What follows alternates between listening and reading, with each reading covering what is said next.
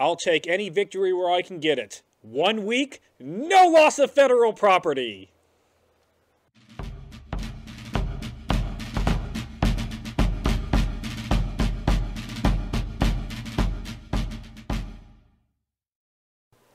Hello and welcome to another episode of Civil War in Hindsight. I'm Lieutenant Tommy. With me is Prospector Johnny. And this week, Prospector, as I alluded to the intro... Well, hold on. Let me guess. More states seceded, more states stole federal lands, and we're all just you are going half to the true. can. You are half true. We do get through this week without any federal property being taken. What? It's going to open up pretty quick. That's great. So just a real quick recap. We're in the first week of February, so the last 2 months have been some of the most confusing times in our nation's history. Oh, what? It's been wild. We've had 6 states secede. We've had multiple states, including states prior to their secession, take federal property from the government without any real recourse to that effect. Senators resigning. We've had senators resign. We've had cabinet members resign. A president that doesn't do anything. A president who's currently not doing much about any of that. So, just chilling. He's just chilling. He's just waiting. He's got 1 more month. Is he going to declare war? Is he going to be able to bring the country back together? Is he going to do anything? No, not by the looks of it. I think your answer, right? Yeah, no for that part. But we are in his last full month of presidency, and it doesn't start off very great because on February 1st in Austin, Texas, the Texas State Convention would vote 166-7 in favor of secession. Although remember from last week, we said that Texas was going to let the state decide if they're actually going to secede or not. So there will be a referendum later on in the month on February 23rd that the people of Texas will be able to vote whether or not they want to secede. But I mean, if their representatives are voting in favor of that by that margin, you can see where it's going. And how many times is Texas going to secede from a country? I mean, they secede from Mexico. We're like, we're going to form our own country. And then they do. And then 10 minutes later, they're like, hey, America, can you come and help us? We're like, it's really hard to run a country by yourself. Well, now they're going to have to go and deal with whatever the rest of the states that have the southern seceded decide to do, I guess. Or maybe they'll just be their own and we'll have 3 countries now. Maybe. I'm jumping the gun a little bit, but Texas is going to have their own causes of secession that they write. It will mention, like Georgia, slavery a bunch. It mentions it 21 times. And in one section off the second paragraph, and I'm going to quote this. This is Texas's words. This is not Lieutenant Tommy's words. Do not get mad at Lieutenant Tommy. This is Texas. And I quote, she, as in the state of Texas, was received as a Commonwealth holding in the United States, maintaining and protecting the institution known as Negro slavery, the servitude of the African to the white race within her limits, a relation that had existed from a first settlement of her wilderness by the white race, and which her people intended should exist in all future time. So, I think Texas is making it perfectly clear why they're out of the Union. I imagine they had states' rights issues that they wanted brought up. And of keeping the Negro in slavery, it looks like. Yeah. After the secession, Lincoln would state again in several letters that he would send out privately that he would not negotiate on terms of spreading slavery into new territories. So he's just saying what he said from the whole time. You can have slavery where slavery currently exists, but it's not being spread any further. I'm not going to negotiate on that point.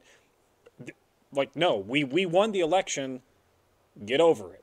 This is our, right. My White House, but not his White House. It's what a democracy is. Yeah. It's you have to deal with whatever the majority of the people voted for. Exactly. On February 4th, the first convention of seceded states would meet in Montgomery, Alabama. So that whole, we want to form our own country as because I think all the individual little states realize we can't kind of face the United States on our own if there is a war. So maybe we want to kind of... Yeah, and since we've been poking that bear for the last 2 months by stealing their federal property, maybe we ought to see what we can't pull together. See what we can't pull together, yep. Who got a good arsenal? Yeah, right? Well, several states got some good arsenals, but Delegates from Florida, Georgia, Louisiana, Mississippi, South Carolina, and Alabama would meet with a total of 37 delegates. Texas delegates are not at the scene yet because they just half seceded yesterday. It takes a while to get there. Well, that, and they haven't officially seceded yet because the people still have the. Oh, that's right. They have the to. Convention is seceded, but the people, they still get to vote on it. So, a total of 37 delegates were there. They would name Howell Cobb of Georgia the president of the convention, and the convention's entire point of existence is to see about how they can best go about protecting themselves against the evil, aggressive North that has responded so violently to all of the South's illegal seizing of territory. But whatever. Now, quick question. Do you think that the delegates from South Carolina were upset that they weren't declared in charge since they were the first ones out? You would think they would be, but I feel like they'd have an argument there. They should. We were first. We should have. Yeah, but I guess I don't know. I didn't look too much into that part. So, at the Capitol, D.C., Judah Benjamin and John Slidell of Louisiana would resign their Senate seats, which seems a little late. Like, you guys seceded a couple weeks ago. Like, what are you still doing in Congress? But whatever. Yeah, they missed the boat here. They did miss the boat. And the peace convention that was requested by the state of Virginia would actually kick off in Washington, D.C. with 131 members representing 21 states. Important to note that no state that seceded would actually send representatives. So your peace convention to try to solve the whole secession thing without the people who seceded being there, it's not off to a good start. No, I mean, what are the people that seceded gonna do? Like, why would they go? Well, I mean, to not have war declared, I guess. But anyways, they've been taking federal property without it, so why would they think they declare war now? Fair point. It is important to note that all the representatives at this peace convention were all the older political figureheads in the states, so not a lot of young voices showed up to this whole peace thing. Not sure why, but that's just kind of an odd fact. Because that's just the way things are. On February 5th, President Buchanan would announce to South Carolina gentlemen, again, the gentlemen of South Carolina, not actual any representatives because we can't acknowledge their existence. Oh, right, yeah. The South Carolina gentlemen that, and under no circumstances, absolutely not, would Fort Sumter ever be surrendered to them. Nope. It is our federal property. Come and take it if you want. So effectively, he is now making a stance, and he is ending the tentative ceasefire of January 13th. So, I was just saying, come and get it. We're not getting rid of it. It's ours. It's not on your property. It's literally on an island off your coast. So, calm your shit. The week's going to end, Johnny, with both conventions still in full swing. The seceding states convention seems to be approaching an agreement on a confederation of slave states. So it sounds like we might have two United States nations here in the very near future. The divided states, I guess. Well, you can't do two United States. That's not. You can't do that. They keep throwing around the name Confederation, so I'm sure it'll be something like the United States or something like the Confederation States, or who knows, the slave states, United Confederation of Traders, probably the anti-freedom states, I guess, maybe so to speak.